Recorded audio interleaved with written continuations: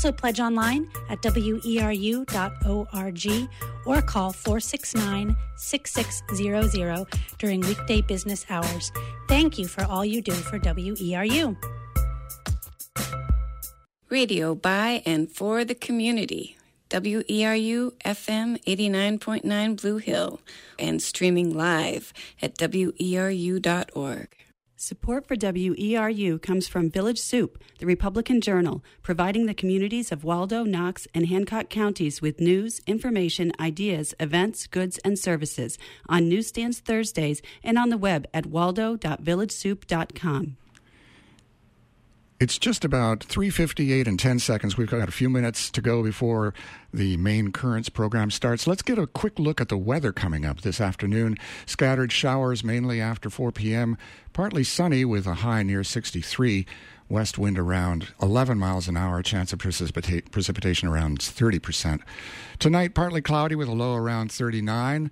Northwest winds 9 to 11 miles an hour. Thursday, sunny with a high near 54. Southwest winds 7 to 9 miles an hour. Thursday night, a chance of showers after midnight. Increasing clouds with a low around 47. Southwest winds around 9 miles an hour. Chance of precipitation is 30%.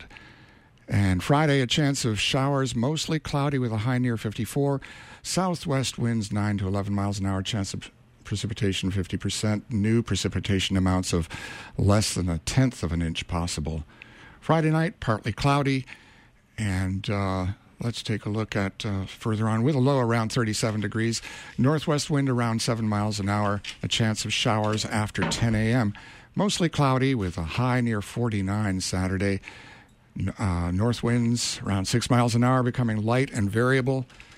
New precipitation amounts. Let's see, chance of precipitation is 50%. Saturday night, a chance of rain before 2 a.m.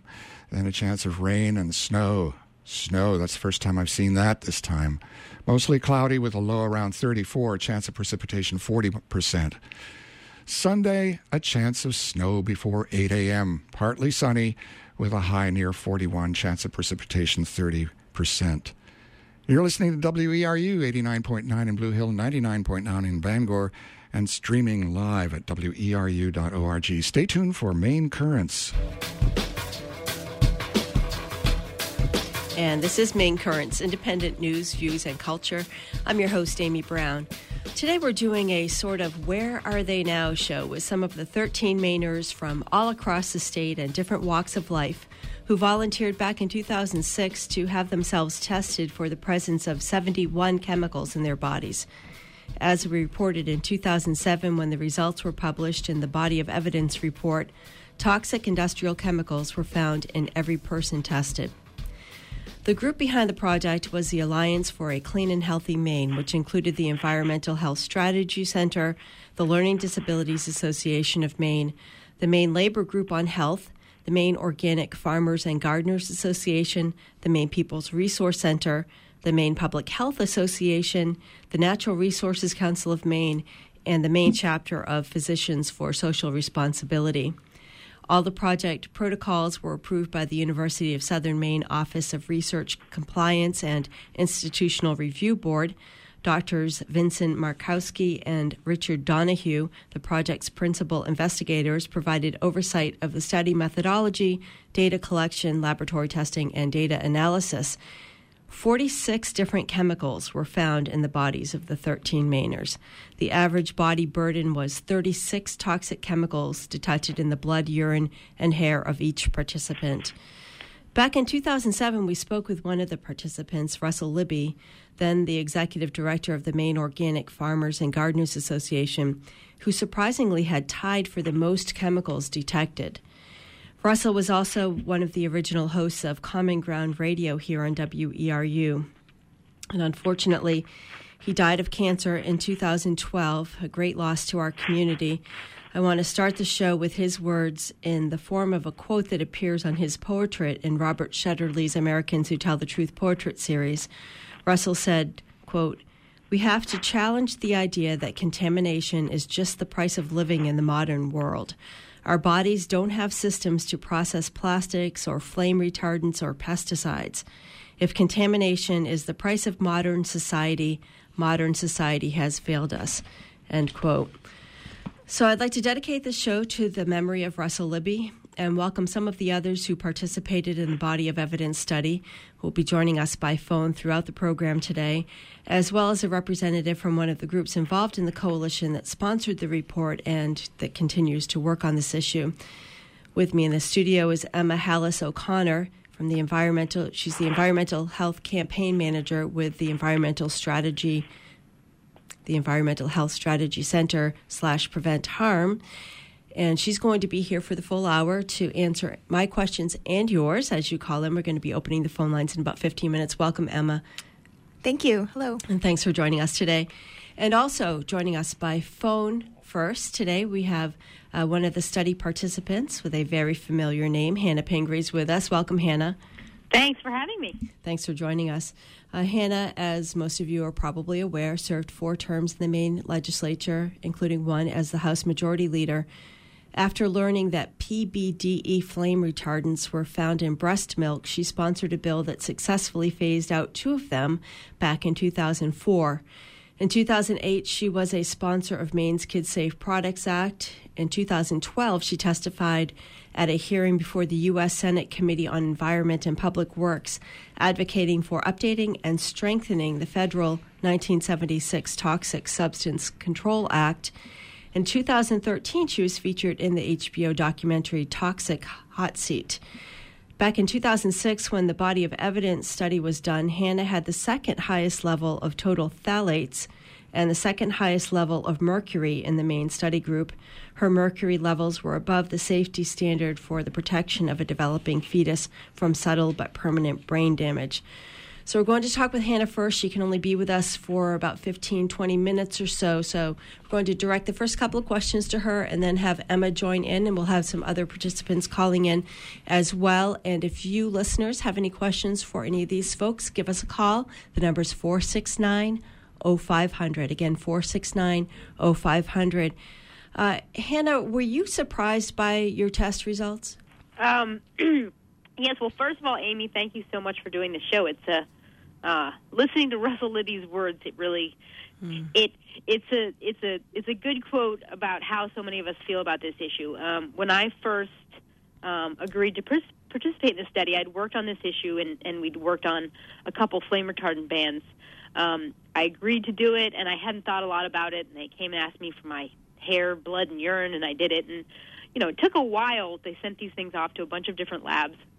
And I remember getting my test results back in the middle of the winter and talking to Dr. Donahue. And, I went from being a activist, sort of outraged at the chemical companies, to, really mad about personally what it meant to my life.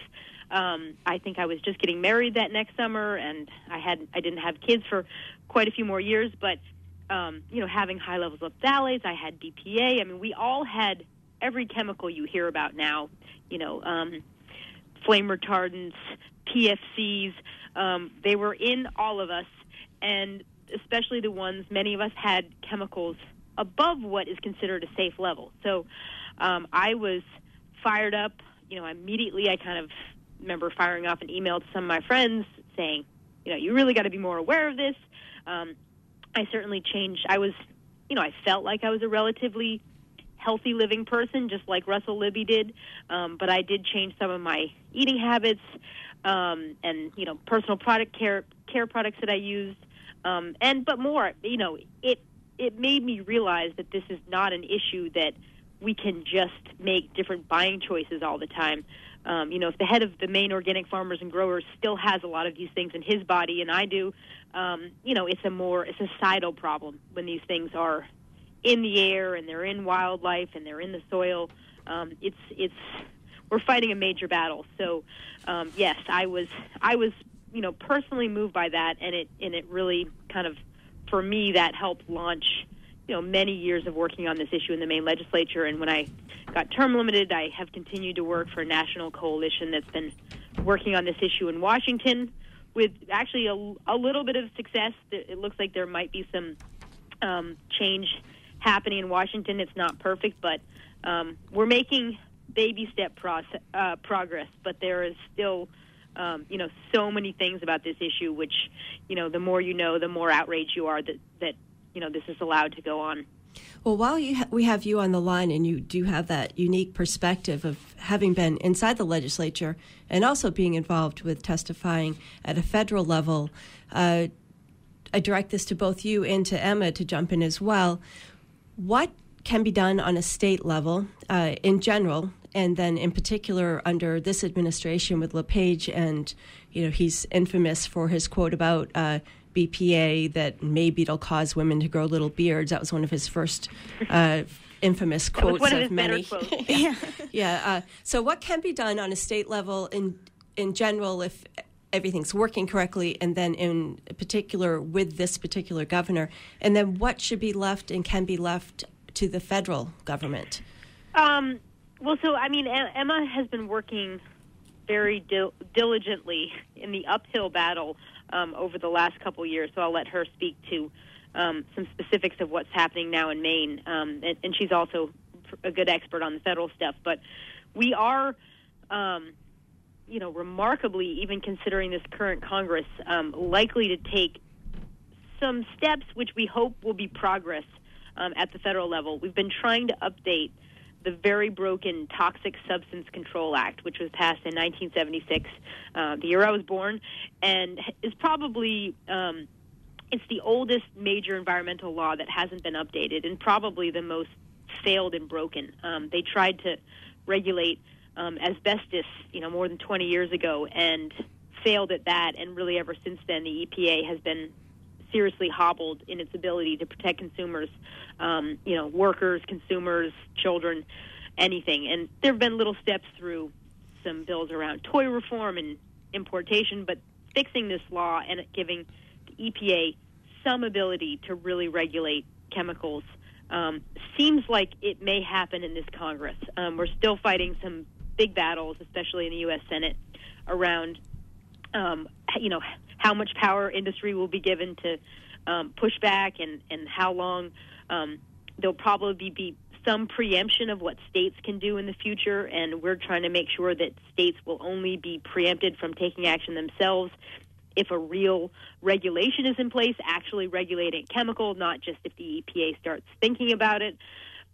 So there's still some big things on the table, and this is certainly not going to be a perfect piece of regulation, but we hope in the end it's a step forward, and it seems like there's some promising signs that's possible. If you have time, certainly calling our U.S. senators and telling them it's important that this happen, but it's also important states, still have the ability to regulate, because we know that the EPA can be easily bogged down by industry. So at the state level, we passed the Kid Safe Products Act in 2008, and it was it was a major step forward. And the idea was, instead of banning each chemical by chemical, we give the Maine Department of Environmental Protection broader authority to first monitor what chemicals are of high concern, figure out then we could require manufacturers to disclose if they were using those chemicals in consumer products, because when I buy a car seat, it doesn't say this contains this flame retardant or whatever other chemicals.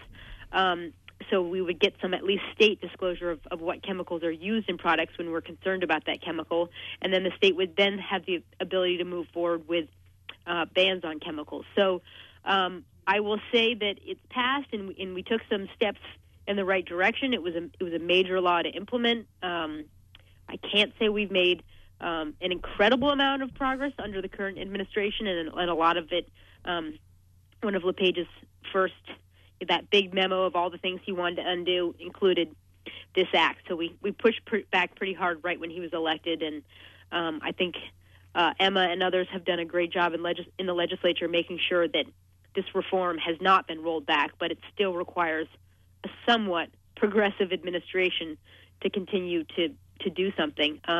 There is some ability to petition the state and the Board of Environmental Protection, and I would love to hear Emma talk a little bit, because we're working on some specific things around phthalates, and we haven't won yet, but we're trying. So, sure. That was a great summary, Hannah. This is Emma Hallis O'Connor. Yeah, thank you. That was a great summary of where we're at with this exciting kind of monumental moment in our campaign for national chemical safety reform, and also what we can do at the state level. Maine's only one of a few states in the country that even has this toolbox at the state legislative level to take action on the worst of the worst chemicals in our products. So that's important that we have that authority, but of course it's important to be using those tools, not just having those tools, and that's the challenge with that has been the challenge with having the LePage administration that hasn't been supportive of the law, and therefore the implementation of the law has been very slow. But there have been ways that citizens have been able to kind of take matters into their own hands.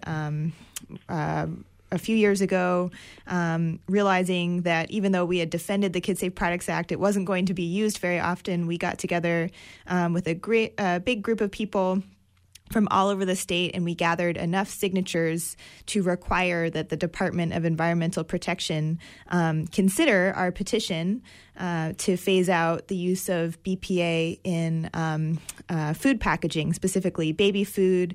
Toddler food was originally in our proposal, and infant formula packaging. And this came, after we had already had one wave of action on BPA that Hannah was a big part of. That was the first use of the Kids Safe Products Act just at the end of the Baldacci administration, where we had gotten a rule through the Department of Environmental Protection to phase out BPA in plastic water bottles, baby bottles, sippy cups. A lot of folks probably remember our giant inflatable baby bottle that we were bringing around the state doing press conferences with. So we had one success using the law and had achieved one important policy change with BPA, and now we were ready to take the next step on food packaging. So we gathered all these signatures. We organized a very broad-based grassroots campaign, brought together scientists who were experts on BPA and people who understood the business side of things, understood that there are safe and affordable alternatives that you can be using instead of BPA in packaging.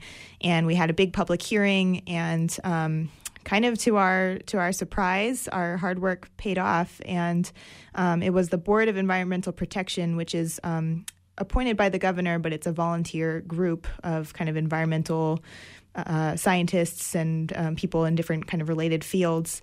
They approved the adoption of this ban on BPA in most of the products that we had proposed in infant formula packaging and baby food.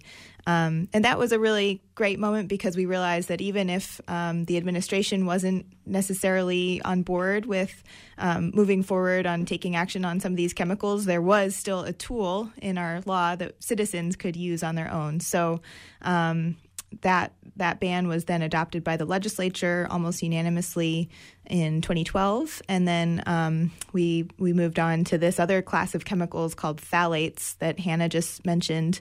Phthalates have a really funky spelling, PHTHALATES, and they're kind of the bad brother of BPA in a way. BPA is a hormone-disrupting chemical used to harden plastic, so like your hard plastic water bottle. And phthalates are also hormone-disrupting chemicals that are used to soften plastic. So if you think about your raincoat or your shower curtain, things that are flexible. And there's a lot of growing scientific evidence that these chemicals are really wreaking havoc on babies, kids, pregnant women when they're exposed to phthalates. Their offspring are developing learning disabilities, asthma, reproductive disorders. So we decided to move next to this group of chemicals, and we once again used this citizen petition process under the law to move that forward. And I don't know if you want to move on to other questions, or if you want me to tell you how that shakes out. But well, let's definitely bookmark that, and don't forget to get back to that. I think Hannah's probably needing to wrap up pretty soon, and we have another call coming in. So I wanted to give you a chance before we let you go, Hannah, to this is Hannah Pingree, if you're just joining us, to give us any last thoughts or insights about this before we let you go. I think Emma's an expert, and she's working so hard in the legislature against, in a obviously incredible uphill battle. I think that this is a very, mainstream issue, and I think, I've worked on this issue nationally and in Maine, and I think, parents, grandparents, citizens, a lot of us have the right to be concerned about this. What we're talking about today, most of these laws aren't about pesticides in foods because that's regulated in a different way. But, it's the same type of thing. These major corporations who, by the way, they are often also the oil companies because many of the chemicals we're talking about are often byproducts of petroleum, including phthalates. So ExxonMobil is one of the largest chemical companies in the United States. So, all the other associated problems that some of these big folks are creating are it's the same folks who are putting these chemicals into our bodies. So I just hope, I'm sure your audience is very aware. I think it's a really relevant and mainstream issue, and I think these chemicals have been shown in study after study. You really can't even keep track of the science of the number of cancers, learning disabilities, diabetes, obesity, that are turning up. So, we live in a country with a lot of health problems, and I would not say that they're all related to chemicals, but it's one contributing factor to what I view as, a pretty significant problem. And I think, like a bunch of issues today, from climate change to guns, it seems insurmountable. But I think we all just need to ask our elected officials, and I lobby my congresswoman all the time on this issue, and luckily she's on our side. But we have a race coming up in the 2nd Congressional District, and we have state legislative races. I just think these are issues you need to ask people about, and you need to ask them to vote the right way. And I think we have shown that it's not a partisan issue. Very often this is an issue that everybody wants to be on the right side of. You don't want to be viewed as, polluting babies or impacting people's health, but, we're still battling an army of lobbyists every time we try to win, especially on the federal level. So I hope people will just stay engaged in this. Certainly the Environmental Health Strategy Center and their partner organization, Prevent Harm, which works on elections, please go to their websites. They're easily Googleable.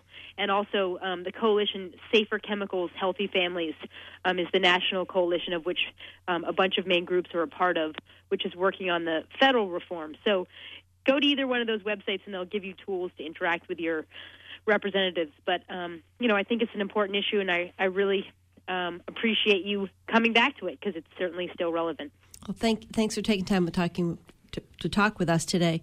That was former State Representative Hannah Pingree, and she was one of the participants in the study that we're revisiting today and looking at what's transpired since that time that we originally reported on this back in 2007. The study was called the Body of Evidence Report, and if you're just joining us, there were 13 Mainers from all across the state, different walks of life, who were tested for a variety of chemicals. They were tested for 71 chemicals in their bodies, and there were toxic industrial chemicals found in everyone that was tested. The project manager for the report is joining us now by phone. Steve Taylor, welcome to the program. Hi, thank you, Amy. And we were discussing this before we went on air. We also have here with us in studio Emma Hallis O'Connor, who is also with the organization, one of the member organizations of the coalition that put this study together. And we're wondering about what it was like in your role as the project director to be breaking the news to these people about the results of this study. Yeah, thanks, Amy. That's a great question. We were fortunate in that, both fortunate and intentional that in designing the project, we had access to a lot of advice from partners around the country.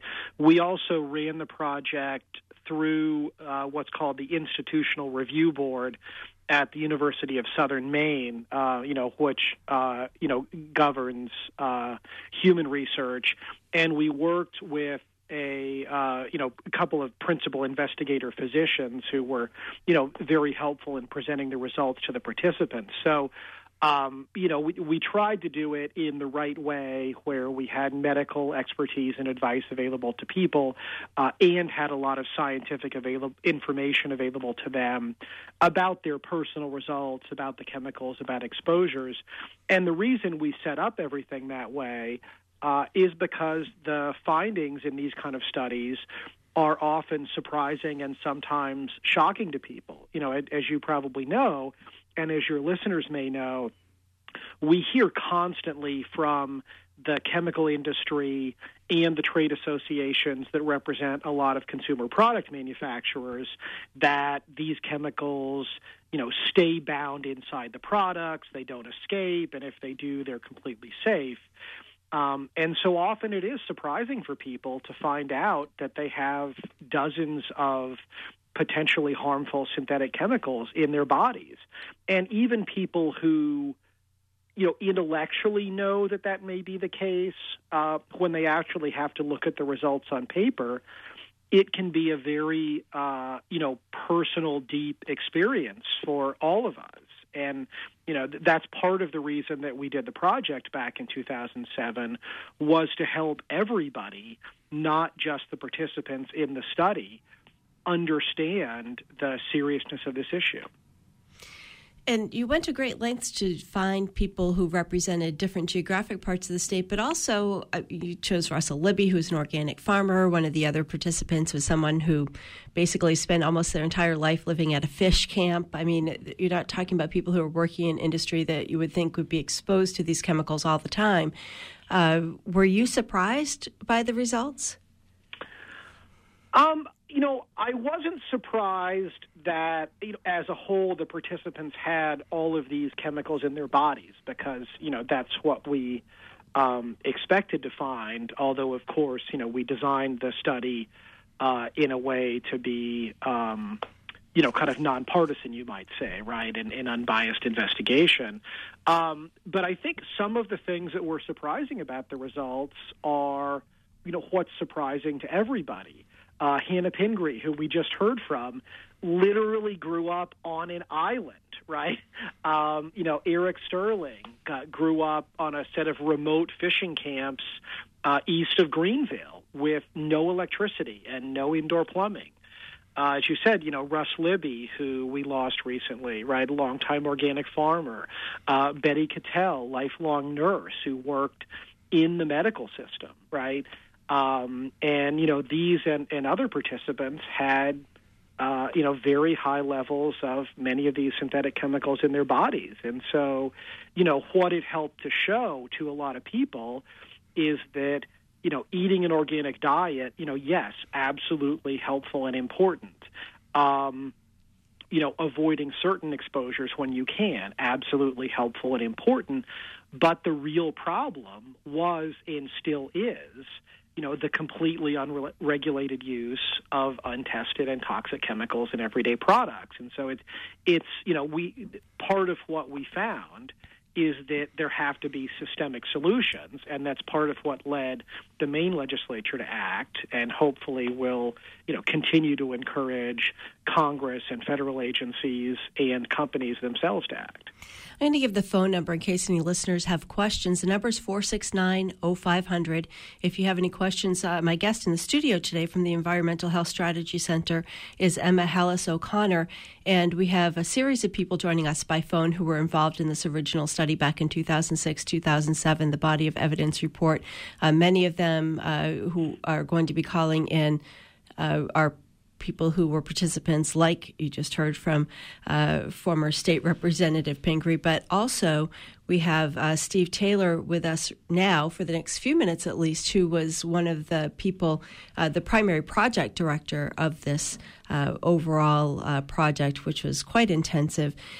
What was involved in setting up testing like this? Is this something that, I'm wondering if callers and listeners would want to do something like this if they could? Is it something that would be accessible to an everyday person who wanted to find out what levels of toxins they had in their blood? And is it something that would just be so outrageously expensive that it would be prohibitive. Yeah, well, it does tend to be difficult to do on one's own. The testing requires, collection, depending on what chemicals you're looking for, of a blood sample or a urine sample or hair or fingernails. And as you say, it can be expensive, especially to test for a broad suite of chemicals. Certain things like lead, because it's such a long-standing, well-known problem, are, there's more accessibility to testing and it's easier and more affordable. But, you're correct that for most people, it's not practical or accessible or affordable. I want to ask you, Steve, if you had your, I guess it was blood and urine tested at the time, and I know you weren't around at the time of this, but you more recently were involved in a study of phthalates along similar lines. If you had yours tested for the phthalates, were either of you curious about your own levels? I was curious, but I didn't include myself in the 25 just to be able to have all of these different voices, and we had plenty of people who wanted to volunteer to do it. But I certainly was, thinking of myself as a, younger woman who would want to have kids someday. I am curious, and, frankly, I guess, to be honest, I kind of already know the answer too, which is that, like everybody else, I live in a world that has lots of industrial chemicals everywhere. I'm certain I'm exposed to them, even if I'm careful as a shopper to try to avoid some of them. Mm-hmm. And Steve? Yeah, no, I wasn't. We had, 13 slots back in 2007, and, I'm certainly interested, of course, like everybody else, but, as the project manager, I didn't want to take up a slot for myself, and probably wouldn't have been the most appropriate thing. But I think it's great that the Environmental Health Strategy Center and the Alliance for a Clean and Healthy Maine and other organizations and institutions around the country have been able to do these studies and continue to do them.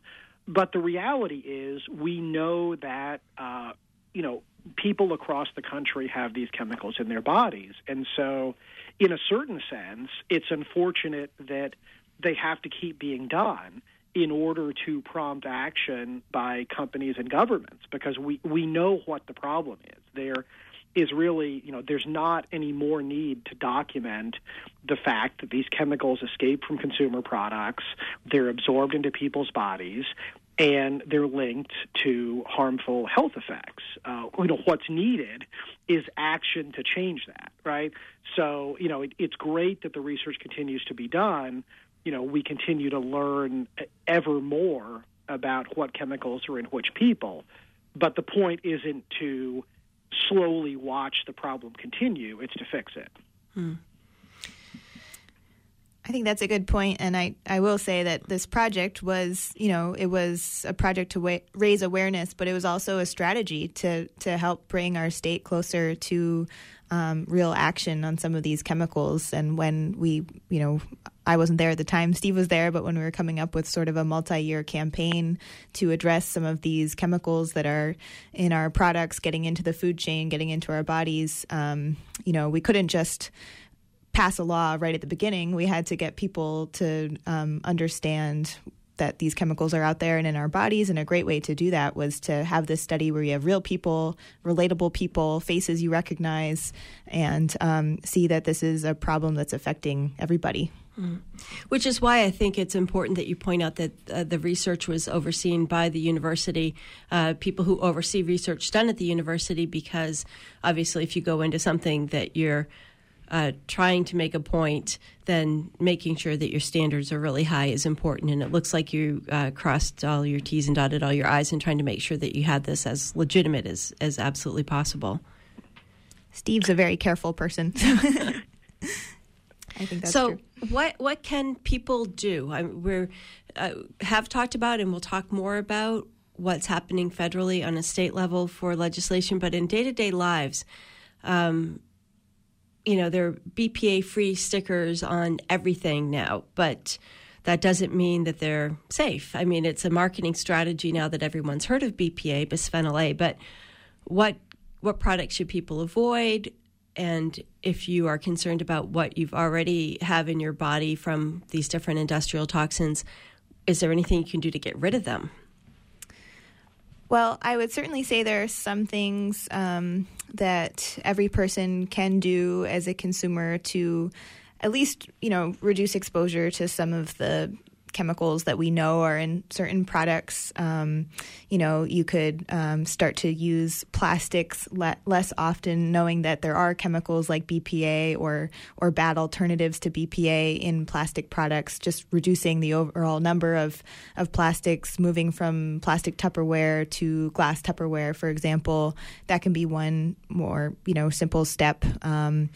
There are some pretty good resources out there that sort of do some research for you that are user-friendly. For example, there's this website that's put together by EWG called skindeep.org. It's an environmental working group. And that's a tool to look at personal care products, so things that you're generally, putting on your hair and skin, makeup, shampoo, and they kind of compile a database of at least what information exists about the chemicals that are in personal care products. Recently, there's been, I think I've seen several apps coming into play that are sort of, scan the barcode. I think the Good Guide makes one. I'm blanking on the name of another I saw recently. But the idea is that there's a little bit more information concentrated in one place. That being said, though, I think it is important to remember that, like Hannah Pingree was saying, this is not a problem that we can shop our way out of, and we certainly would not place the responsibility to, totally rid your body of toxic chemicals on any individual consumer. This is really something that we have to come together to solve, and it requires companies to take leadership to get toxic products out of their stores and out of their products that they manufacture. Requires legislators to show leadership and enacting policy that drives these chemicals out of our products. And so I would never say that the solution, is really to solely shop differently. Plus, of course, there's the cost consideration, and many of the products that are less toxic, if you're going on Skin Deep, often they tend to be more expensive. So there's a economic justice issue here as well. Mm. Let me just remind listeners you're listening to Maine Currents, and we are talking about a study that was done in 2006, released a report in 2007 called the Body of Evidence Report that looked at measuring the level of environmental or of chemical toxins in Mainers' bodies, looking at a cross-section of Mainers from around the state. And we're speaking with a few of the people who are involved in the project, or participants in the project, and taking a look at what's happening in the state and federally since that time. And with me in the studio from the Environmental Health Strategy Center, we have Emma Hellis O'Connor, and by phone, the project director, Steve Taylor. Steve, did you want to weigh in on that question of what people can do? And also, and let me give the phone number if any of the listeners have any questions. The number is 469-0500. We are expecting to have call-ins from a few of the other participants in the study before the hour is up, but we also are welcoming your questions or comments as well. Love to hear if any listeners would want to know if you could find out what the chemical levels are in your own body, 469-0500. But Steve, do you want to weigh in on that question of what individuals can do and whether or not, once you have these levels of these different chemicals, and maybe it varies from chemical to chemical, is there anything that you can do to get them out of your body, or can you just sort of cap off your levels and hope to not increase them? Well, it's a complex of questions, right? And I think, there's some evidence that there are certain activities and protocols, eating organic foods, exercise, ingesting cold-pressed oils, that there's actually some data, that they will help to, usher some toxins out of the body. But there are others that, build up in organs or bones and persist much longer. So, it's very difficult to say that even imply, right, that a solution for individuals is just to get the toxins out of their body, because as you say, they're likely to be constantly replenished because we live in a system where, any company is allowed to use virtually any chemical in household products that go into homes, schools, nurseries. In terms of individual solutions, there are, as Emma says, some targeted things people can do. There are special windows of vulnerability, particularly in the womb, in babies, in very young children, and then again in the teen years. So, there are certain things like, getting a non-toxic mattress, using non-toxic baby bottles, those sorts of things that can potentially create important reductions in exposure in some vulnerable windows. But as Emma said, there were too many chemicals in too many products in too many homes and schools and workplaces and daycares. And, we have to get to systemic solutions. So I would just encourage your listeners and everybody they interact with, who they'll hopefully tell about the need for action, that, their individual actions in their home, in their own shopping, in their own habits, by all means pursue those, but also connect to campaigns like those run by the Environment Health Strategy Center, the Alliance for a Clean and Healthy Maine, the national collaboration that I work for now, other organizations and campaigns. Support those campaigns. Talk to store managers. Talk to companies. Talk to elected officials. Because as, companies and legislators and agencies hear from people in numbers, that feedback causes action. All right. Well, thank you for joining us today, Steve. We appreciate your being with us. My pleasure. Thanks for having me. And we have one of the other study participants joining us now by phone. That's okay. We'll get her back in just a second. Regina Creeley is joining us by phone, and at the time of the study, she was one of the participants back in 2006. At the time, she was 54 years old, living in Hudson, married with 2 grown children. She began working as a classroom assistant when she was 14, and was working at the time of the study as a special ed instructor, and said that she had noticed a dramatic increase in the number of students in her school with special needs. Regina had the highest total arsenic level of all of the study participants, which was probably due to her recent meal of shellfish, which contain a non-toxic form of arsenic. She had the lowest mercury level. Congratulations on that, and welcome to the program, Regina. Hello. Hi. So, what were your thoughts? What was your reaction when you got your test results? Were you surprised? I had been studying about the issue, and I wasn't that surprised. And I had taken care to not eat much tuna fish with mercury, I wore very little makeup and things like that. But it is still very disconcerting to see all those chemicals in, that they're mine. They're in my body. So I was prepared, but it was still surprising. It hits home. How did it affect your life? Did you make changes afterwards? How on a day-to-day basis, just carrying that knowledge with you, what's that like? Well, what I was so passionate about were my special education students. I was already trying to eat organic, growing my own food, which just shows once again, if you try very hard, society is still putting these chemicals into us. But what it did more for me was made me even more passionate about wondering why there were so many more and more and more special education students into my school district. I worked in the same school for 30 straight years, and there was pretty much the same steady amount of special education students. until the late 90s. And then there was an increase in the number of students and an increase in the severity of the students we had, even though the whole population of students was going down. Maine was aging. As we know, we're one of the states that has the highest age group, and so school-age children in general are going down, the populations in the schools. But the special education population in my classroom and in my whole district was increasing, and this was extremely concerning to me.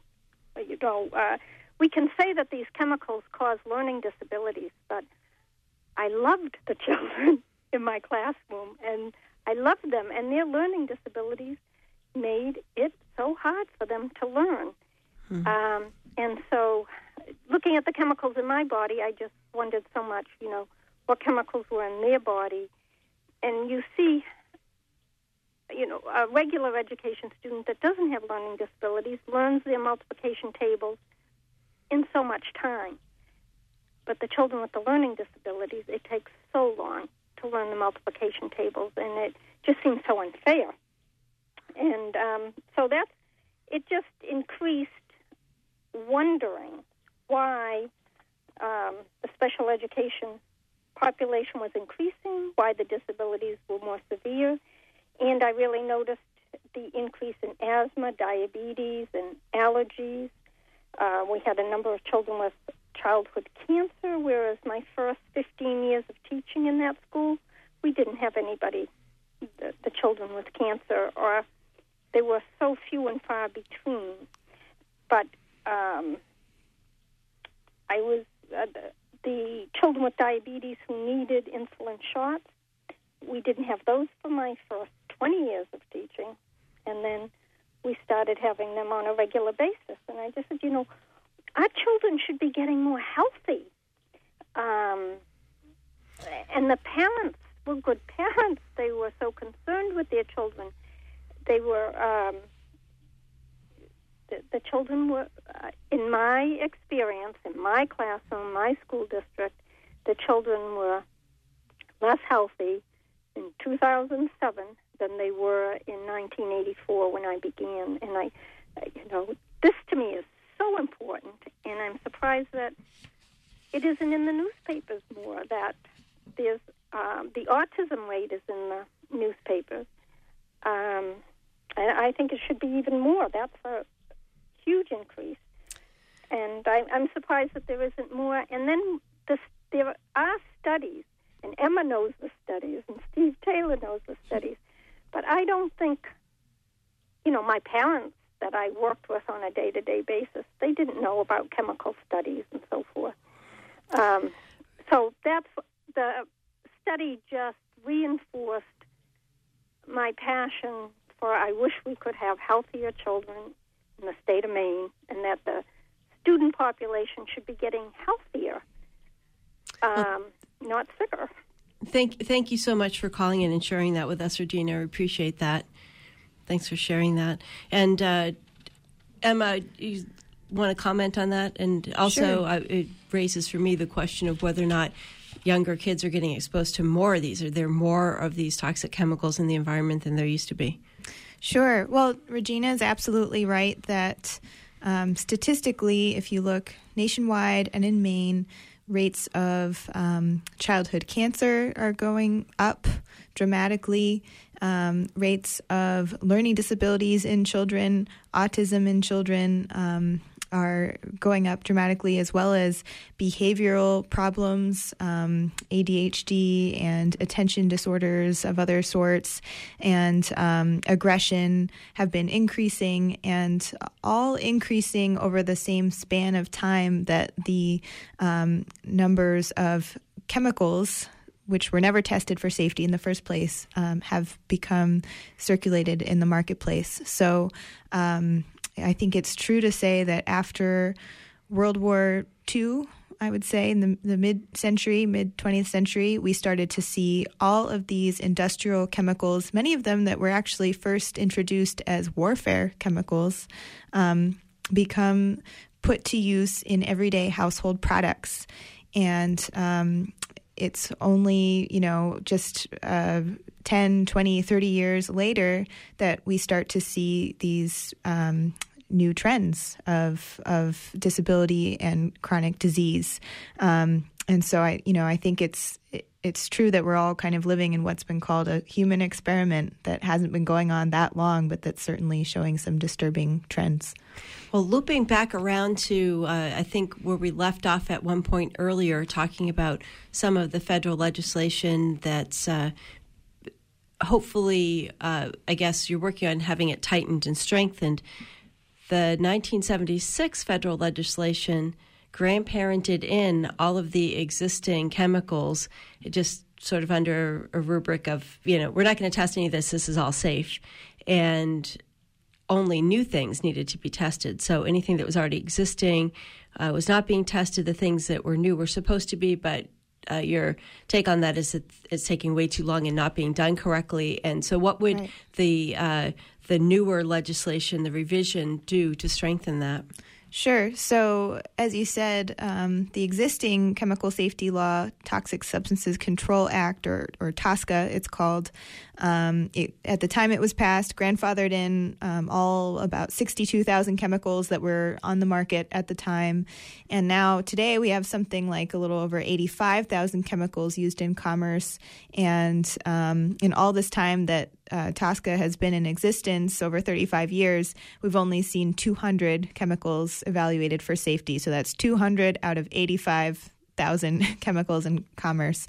So one really important feature of this new reform is to expedite this process and to give the Environmental Protection Agency actual tools and actual authority to not only evaluate the safety of chemicals at a faster pace, but also restrict the uses of chemicals when they're found to have properties that are not safe. And Hannah Pingree earlier in the show mentioned that under our current law, the chemical asbestos didn't even pass the test for unsafe, and so the EPA was unable to ultimately restrict the use of asbestos, except for in a very narrow number of products. And so the big goal here, and what we hope will happen, is a more robust authority to act. Also, to be able to single out some of the worst chemicals that are in our products. We call these persistent, bioaccumulative, and toxic chemicals. That means they stick around in the environment for a long time and they build up in the food chain and they have really toxic properties. We want an ability for the EPA to be able to kind of fast track those ones, prioritize them. And there's also an important piece of just using better science. For the past 35 years, our chemical safety law has sort of viewed chemicals that are safe for healthy white males are safe for everybody. We know now that that's definitely not true. We know that there are vulnerable populations who are much more susceptible to the harmful effects of chemicals than others. For example, pregnant women, young children, communities who already live in a place that is more where they're more likely to be exposed to industrial chemicals. For example, fence-line communities who have been living next to some kind of industrial waste already have harmful chemicals in their bodies. These are examples of things that our current law just doesn't even consider when they consider exposure to man-made chemicals. And let me give the phone number one more time because we have time to take maybe one or two calls if people call now. We're going to wrap up in about, just under 10 minutes. So the number is 469-0500 if you have a question you'd like to join us. You mentioned that there are some chemicals that are among the worst of the worst that you'd like to have fast-tracked. Can you say what some of those are and what they are in so that if people want to avoid them, they can try to do that until that gets passed? Sure. I can talk about a few of them. We were talking about phthalates earlier. That's certainly a class of chemicals that has a lot of condemning evidence surrounding them. These are hormone disruptors, and when people are exposed to phthalates, especially when they're in these vulnerable stages of their lives, pregnant women, infants, young children, people going through puberty, that's when these hormones really disrupt our development and lead to all kinds of health problems, including some of the learning disabilities that Regina was talking about, including reproductive harm, so infertility. And so this is a class of chemicals that actually the U.S. Consumer Product Safety Commission, which is a federal agency that's been reviewing certain chemicals in consumer products, they actually recommend a ban on phthalates. But again, our current laws are pretty weak and pretty slow-moving, even when the top officials in the United States say that these chemicals are dangerous. We're not taking action fast enough. And John, our engineer, just pointed out that asbestos is a mineral, not a chemical, and we also, some of the things that we're tested for were also heavy metals, so we should be calling those toxins, not chemicals. But so thanks for that correction, John. Phthalates are the plastic softeners. You mentioned yes. Okay, and BPA is the hardeners. Right. You did another study we've been talking about, just following up on this 2006-2007 body of evidence report, but the phthalate study, do you want to say a little bit about that? That one's a lot more recent. Sure. Yeah, we just did this a couple years ago. We tested 25 Maine people for the presence of phthalates in their bodies, and phthalates is a class of chemicals, so we tested their bodies for several different types of phthalates. And so these were volunteers from all over the state, different walks of life, tried to get geographic diversity as well as we did in the previous study. And this was a urine test. Urine only was required to test for phthalates.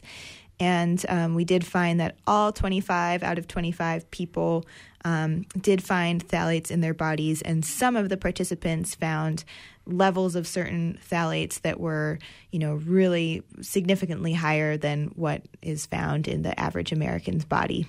So we certainly learned a valuable and kind of similar lesson with this study as we did with the last one, that, these chemicals are really ubiquitous and really hard to avoid. And some of the participants in the study were people who were, considered themselves to be really careful shoppers, intentionally avoiding certain products that they knew had phthalates, and yet some of those people had the highest results. Yeah, those BPA-free stickers that are showing up on everything make you think that you're buying something safe if you don't look at it too hard. But those are not necessarily a sign that what you're purchasing is any safer than it was back when it had BPA in it. Right. It goes back to our need for a national chemical safety law that really works, because if new chemicals that enter the marketplace aren't being given a real good faith safety test before they go into our products, then we're going to have this situation where we, campaign and successfully get a bad chemical out of our products like BPA, only to have it replaced with something maybe bad or worse. So, that's a role for our national government to play, to be able to say that there's a set of safety standards that chemicals have to meet before they end up in our products and, of course, in our bodies. Well, I'm getting the signal that we're just about out of time, so I want to give you a chance to have the last word here. Anything that you would like to say to wrap up, and also your website. I know that both of these studies are still available on the website if people want to go look at them. Yeah, thank you. Well, thanks for having me on, and all the other participants who were able to call in. I think it's great to just have an opportunity to talk about this issue that affects all of our lives in so many different ways. I know that everybody knows someone who, has cancer, or someone who has suffered from a learning disability, or any number of the chronic health issues we've talked about today. And a lot of people wonder about the chemicals in our environment and in our products and what we can do about it. And so I'm glad to be part of an organization and part of a group of organizations that are working on a solution. And I would definitely invite anybody to check us out and get involved, because we are always working on the next step to drive these harmful chemicals out of the marketplace by changing policies. So we would love to have people involved. And our website, we actually had a website name change recently for the Environmental Health Strategy Center. It's www.ourhealthyfuture.org. And you can also go to www.preventharm.org, which is our sister organization. So please get involved. All right. Thank you very much for being with us today. That's Emma Hallis O'Connor, and we've been following up on the 2007 Body of Evidence report, which you can find at their website.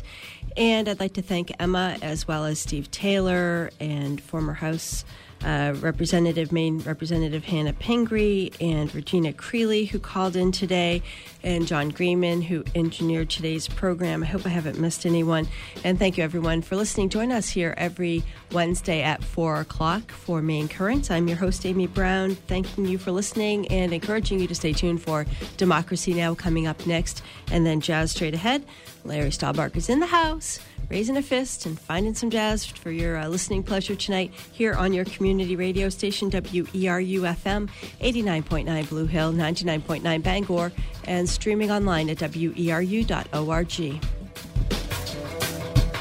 Support for WERU comes from Maine Farmland Trust, a member-supported, non-profit organization focused on reviving the working landscape and securing a future for farming in Maine. More information on protecting farmland and supporting farmers at mainfarmlandtrust.org. This is WERU-FM, 89.9 Blue Hill. It's online at weru.org. Support for WERU comes from Easterly Wine of Belfast, Maine, an independent enterprise that supports free speech, democracy, and independent media.